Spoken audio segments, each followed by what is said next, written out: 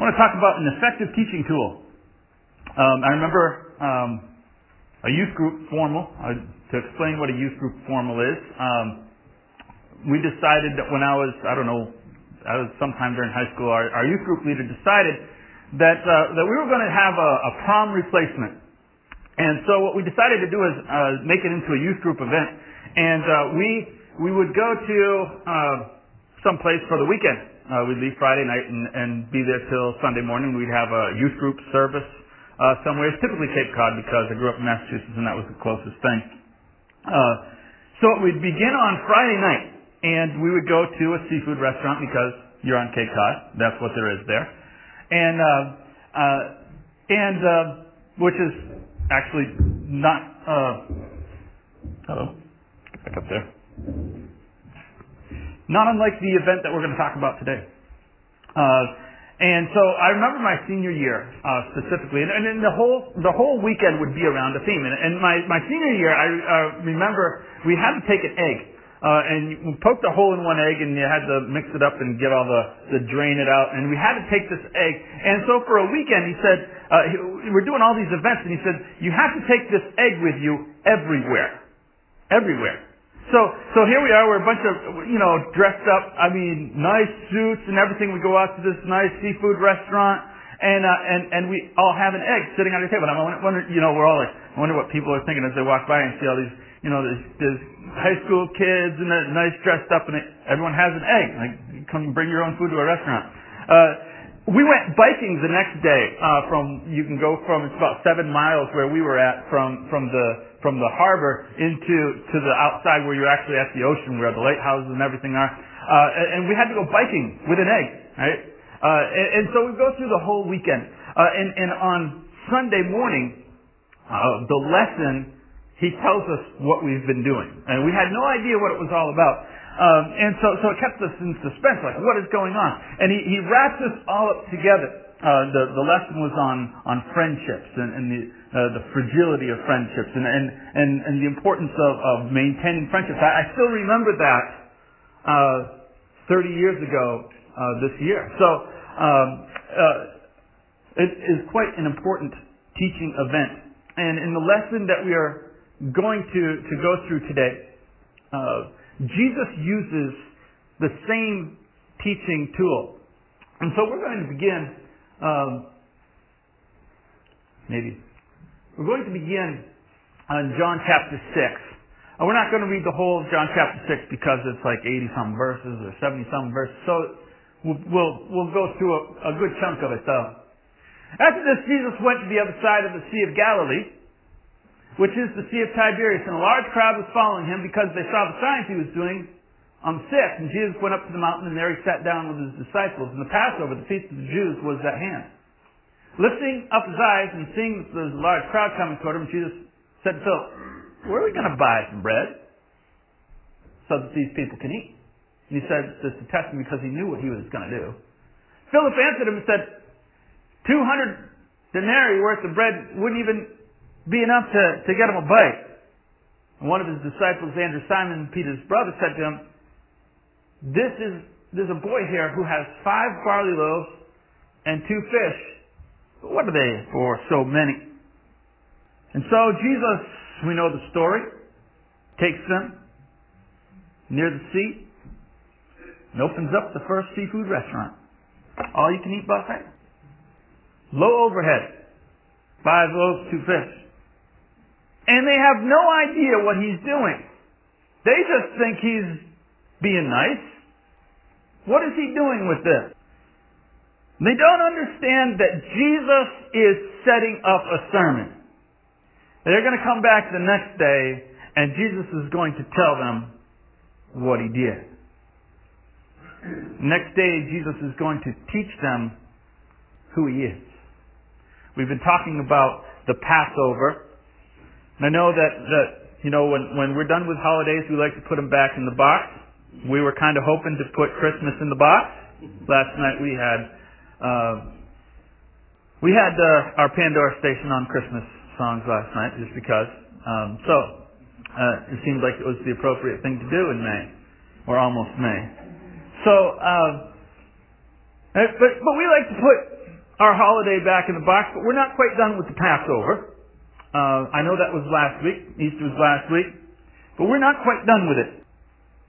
I'm going to turn to John chapter 6, verse 30 through 35, because we are going to learn about the bread of life. Actually, that's probably not going to fit on there. So I think I'm going to have to read that from the scripture. Some of these texts are going to be too long to fit up there, so we'll actually have to read on pages. John chapter 6, verse 30 through 35.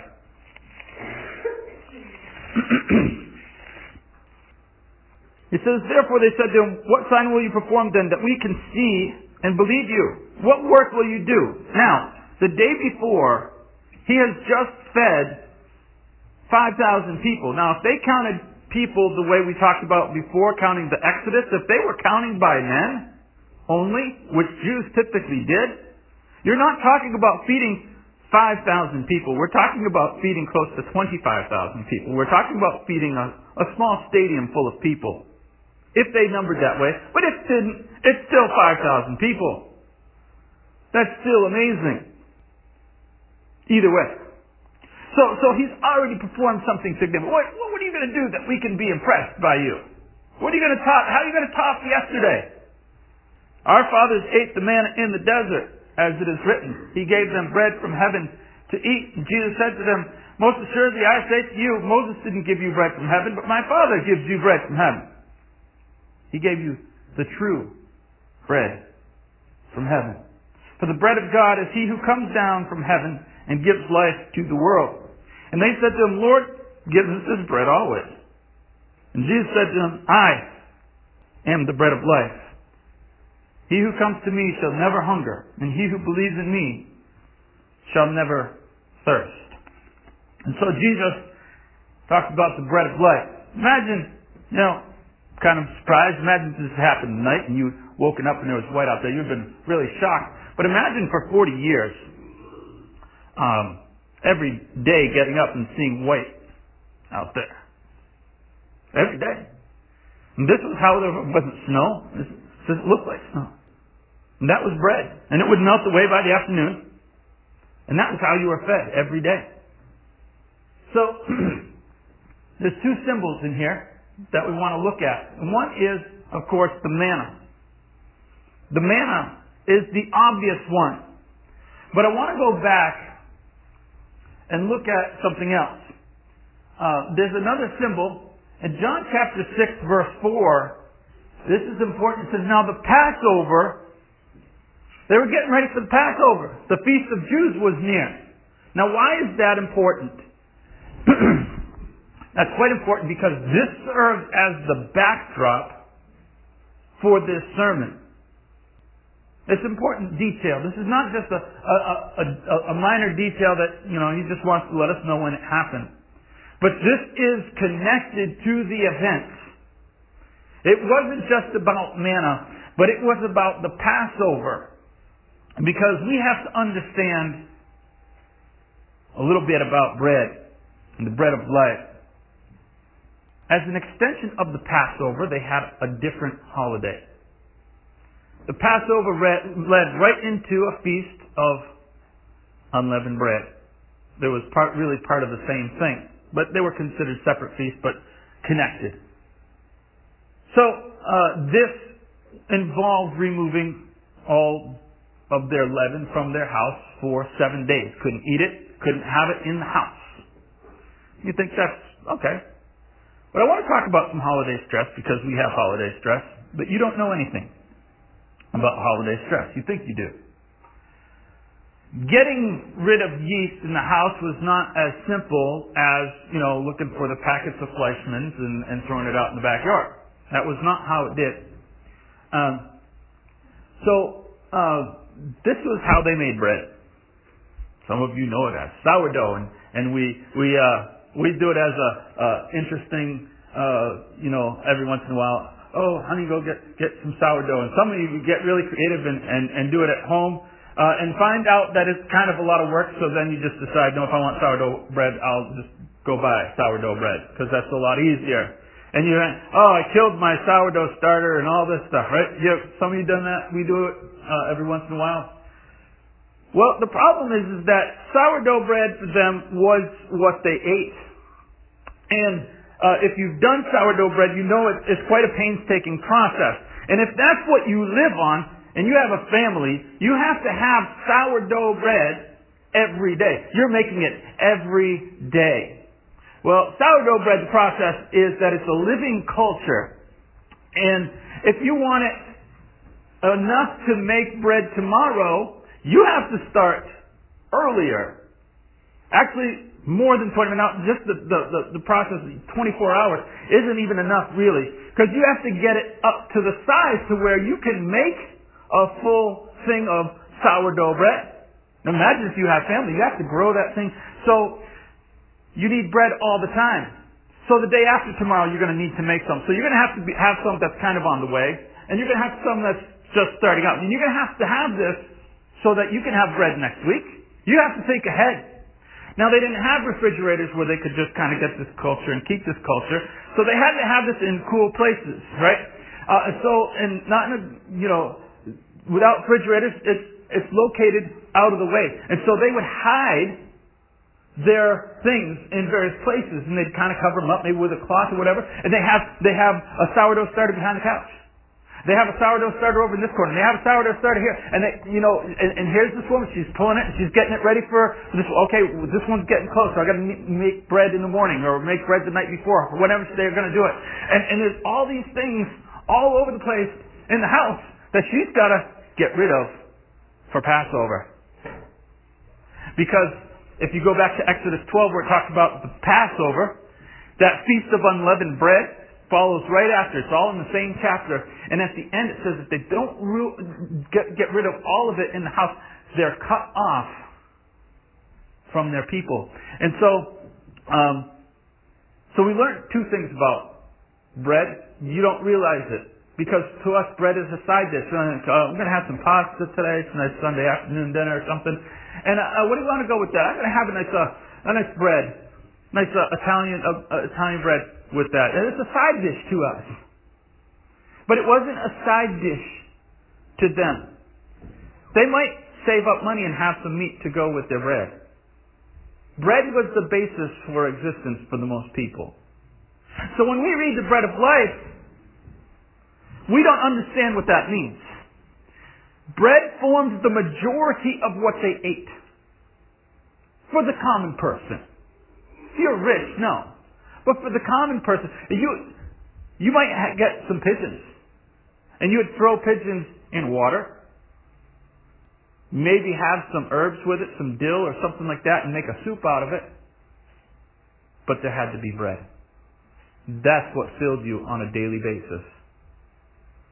They literally lived on bread of life. Life existed on bread. And this is what Jesus is teaching them. And it was their connection to God. Because at Passover, if they didn't get rid of all the leaven in the house, it says they were cut off from Israel. Cut off from their family. Cut off. It was connection to God, and it was connection to God's people. Understand how important this was to them. This wasn't just, the day after Thanksgiving we're having leftovers, kind of a holiday. This was really important part of Passover. They maintained their connection.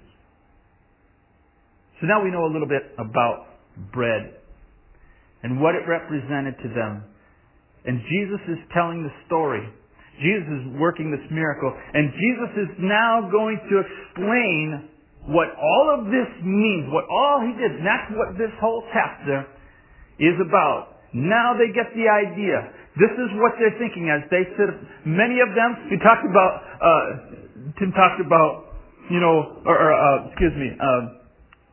talked about sitting down and taking that one time, Bruce, talk about that one moment of our week. We're going to sit around and deliberately talk about and think about communion. How many people were sitting there on the side of the hill thinking about, did I get all of the leaven out of the house? I've only got like a day or two to get it all. How many people are sitting there half listening to Jesus and they're really thinking about their plans for the week? Because if I don't do this, I'm going to get cut off from the nation of Israel. They've got other things on their mind. This is really important. Holiday stress. So we want to know the bread of life. That sounds like a weird statement. But we want to know.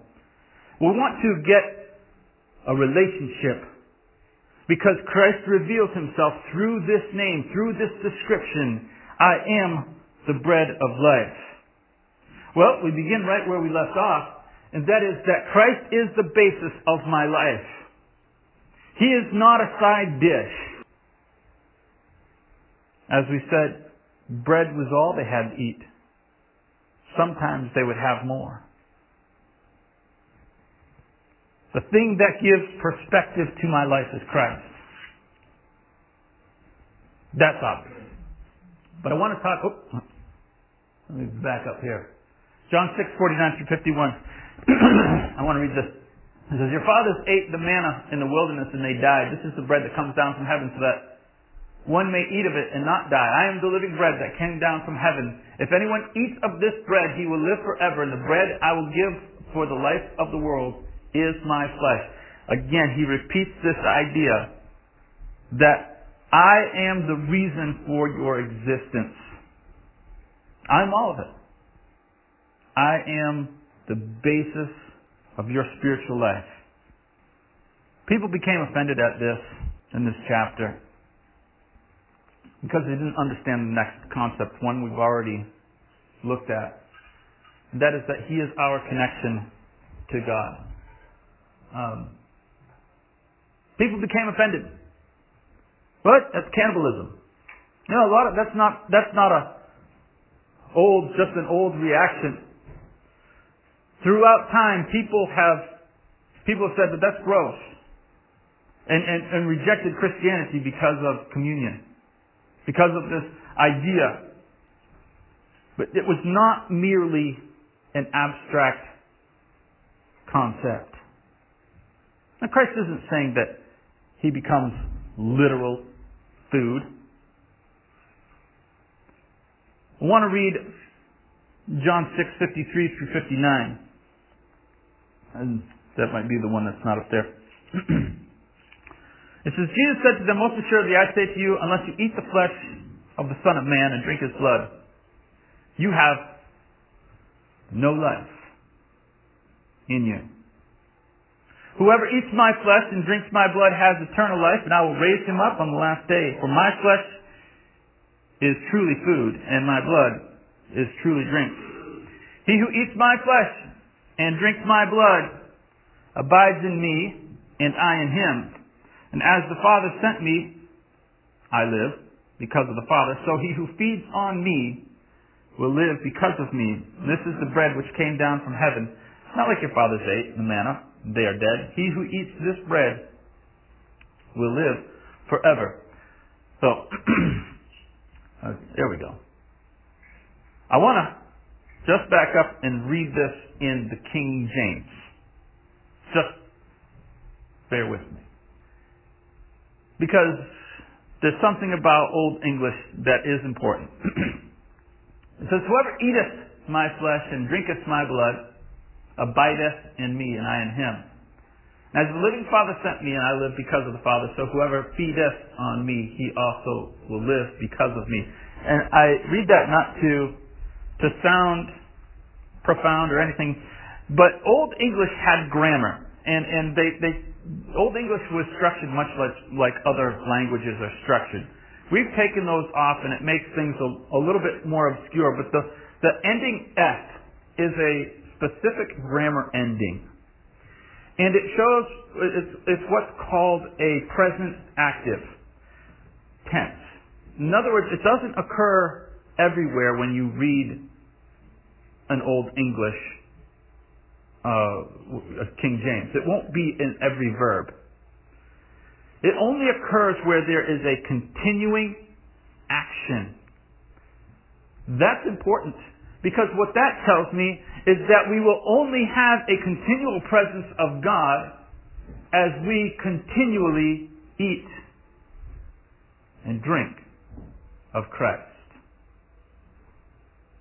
He requires it to be continual, for Him to be continually with us. You understand the importance of these people as they did this every year. As they kept their Passover every year. It was continual because they wanted a continual presence with Christ. And that's the basis of this entire sermon. Now, what was Jesus talking about? Because was Jesus talking about communion? This has been debated many times. Was Jesus talking about communion? It's been a debate because it's debatable. So we will have the debate. Well, a couple things about that. 1 Corinthians chapter 10, verse 15. I think it makes it quite unmistakable. He says, I speak to sensible people. I assume that the people reading this, he was saying, the Corinthians, were sensible people, could figure out what he was talking about. So judge for yourselves. The cup of blessing that we bless, is it not a participation or communion in the blood of Christ? The bread that we break, is it not a participation in the body of Christ? Because there is one bread, we who are many are one body, therefore we take of the one bread. This is unmistakably built on John chapter 6. If that's not enough for you, I want to reference just a few things. So I want to compare this all to the Gospels. I want to talk about the Gospels because we read from John. Matthew, Mark, and Luke each allocate 3 chapters to the death, the burial, and the resurrection of Christ. You look at it, open up Matthew, Mark, and Luke, you turn to the last 3 chapters, and you'll find those events. And it starts there the night before. 3 chapters each. John's Gospel starts in chapter 13, starting the night before. He allocates 8 chapters to this event. John goes into so far more detail about what is going on. And yet, John is so far more detailed, and one event he omits that all the other 3 include, and that is communion. Why, John? If John is so detailed, why does he miss this incredibly important event? Well, I think it's because he's already talked about it. We would need to understand Matthew, Mark, and Luke and John. Matthew, Mark, and Luke wrote early. They talked about the things that Jesus did. They talked about the things that Jesus said. And John, well, he does. He talks about who Jesus was. John goes back and he writes much later and he explains events. So he doesn't reiterate all of the events. Much like Matthew and Mark talk about, they talk about the importance of going and baptizing at the end. John is absent. He refers to it in John chapter 3. He's already explained it at the very beginning. Long before Jesus ever gave that command, he refers to a different event completely to explain the concept. And so long before Jesus gave communion, he was already establishing ideas. And John goes back to a sermon earlier, much earlier, and explains what is happening. And that might not be enough for you. As I say, it's been argued that John 6 is not about communion. So let me give you one more evidence. And this is evidence from someone who wasn't a believer at all. It's a man by the name of Tacitus. Tacitus was a historian. He was connected to Nero, who killed Christians. And he would put Christians on a pole, on a spike, in his gardens and light them on fire so he could have lit gardens. Ruthless, cruel, inhumane, vicious, disgusting person. And Tacitus approved of it because he said those Christians are They deserve it because they have a ceremony in which they believe that they eat a man's body and drink his blood. Tacitus didn't understand it, of course. He didn't understand communion. But understand this, that Tacitus knew enough about Christianity that he knew what they were teaching about communion. Tacitus knew that the church connected John 6 to communion. And too frequently, because we want to avoid something, maybe we don't like the imagery, or I don't know what it is we're trying to avoid, we have made too little of the Lord's Supper. We have turned this into a little Jesus snack. That's what it is. It's a Jesus snack. And we know the Bible talks about remembering it. And do this in remembrance of me. And we turn it into a memorial meal where we think about it. And because of that, it's easy for us to think about the afternoon's menu, the sporting events, work on my house, gardening that needs to be done, groceries that need to be bought before Monday, and so on. Because we have reduced this to Jesus snack. It is more than Jesus snack. It's lost its sense of urgency. Jesus said, I am the bread of life. He didn't say I'm the snack of Sunday morning. I am the bread of your existence. Unless you maintain this connection to me, unless you eat my flesh and drink my blood, you have no life in you. Let's continue though, because there are other statements in the scriptures that illustrate the urgency. He says, John chapter 6 verse 53, he says, truly Jesus said to them, I say to you, unless you eat the flesh of the Son of Man and drink his blood, you have no life in you. We've talked about that one. So what about the next one? Excuse me. 1 Corinthians 11. Talking about communion. He says, anyone who eats and drinks without discerning the body eats and drinks judgment on himself. That's why many of you are weak, ill, and some have died. That's important. Now I'm not saying if you don't do this or do it wrong, you're going to drop dead. At the same time, I would say that people lied to the Holy Spirit and dropped dead. I don't see that happening. Doesn't mean that it wasn't important. Jesus doesn't always do things. God doesn't do all things the same way at all times. But it's clearly important. It was important to God. Christ died for this meal. That's what it represents. A man died for this event. Acts 2:42 says they devoted themselves to the apostles' teaching and fellowship, the breaking of bread and prayers. Awe came on every soul. Awe. There was awe when they came together. And many wonders and signs were being done through the apostles. It is urgent. It was not just a part of their existence individually, but it was a part of their existence as a group. It was a part of their identity. Nothing, I'm going to say something and you'll want to challenge this, that's fine. Nothing done here is more important than this. Nothing that is a part of your faith is more important than this. I'm not saying other things aren't urgent. We try to reach lost souls. That's urgent.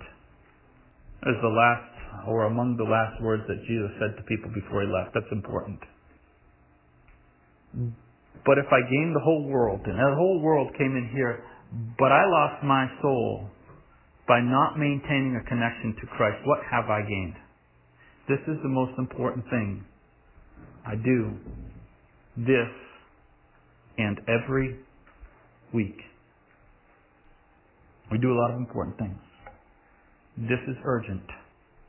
So I want to end with the wrong question. I give you a lot of challenge questions. This is the wrong question. Do I have to do this every week? Because that's where we want to take this debate. You mean every week I have to? No. Because that's the wrong question. Excuse me. I get to do this every week? That's the right question. I get to come to a table. Many of you reserved nice restaurants last week. Some of you went to McDonald's. Some of you went to really nice restaurants for Passover. Reserved nice tables. Christ says, I have RSVP'd a table like no other, and I am there every week. Christ RSVPs. You come together and partake of a food like no other. What have I stood him up for? What do I stand up Christ for? What things get in the way? What things are more important? I want you to imagine, this is just a illustration. There's a day of judgment. You're in line. I heard this. This is not original. I heard this in Ukraine as a missionary. First year I was over there, and this has stuck with me. You're in line. You're standing behind some people, and odd people. There's a guy who's black from head to toe. He's standing, he's next in line. Behind him is a man who is holding his head. There's you. Third in line. First man comes up to Christ and he says, what happened to you? He says, well, we were meeting secretly and the army found us and they burnt me alive for meeting to remember Christ. Okay? Next man was, what's your story? He's like, well, I lived in France. The French Revolution was happening, but I happened to be a believer. They found us meeting secretly. And they chopped off my head. And I walk up next. Where were you? Well, see, Celtics were in Milwaukee. I don't get to see the Celtics that much, and they were going to play the Bucks. And that was,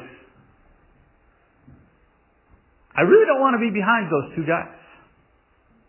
I don't want to be there. That's going to be a tough act to follow. What things? Well, it was a sunny day, and I had bought some flowers, God, and they were a little dry, and we needed to get them in the ground. A lot of things that I could put on that list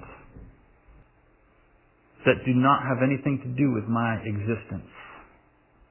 And Christ says, I am the bread of life. You have a relationship. You have a connection.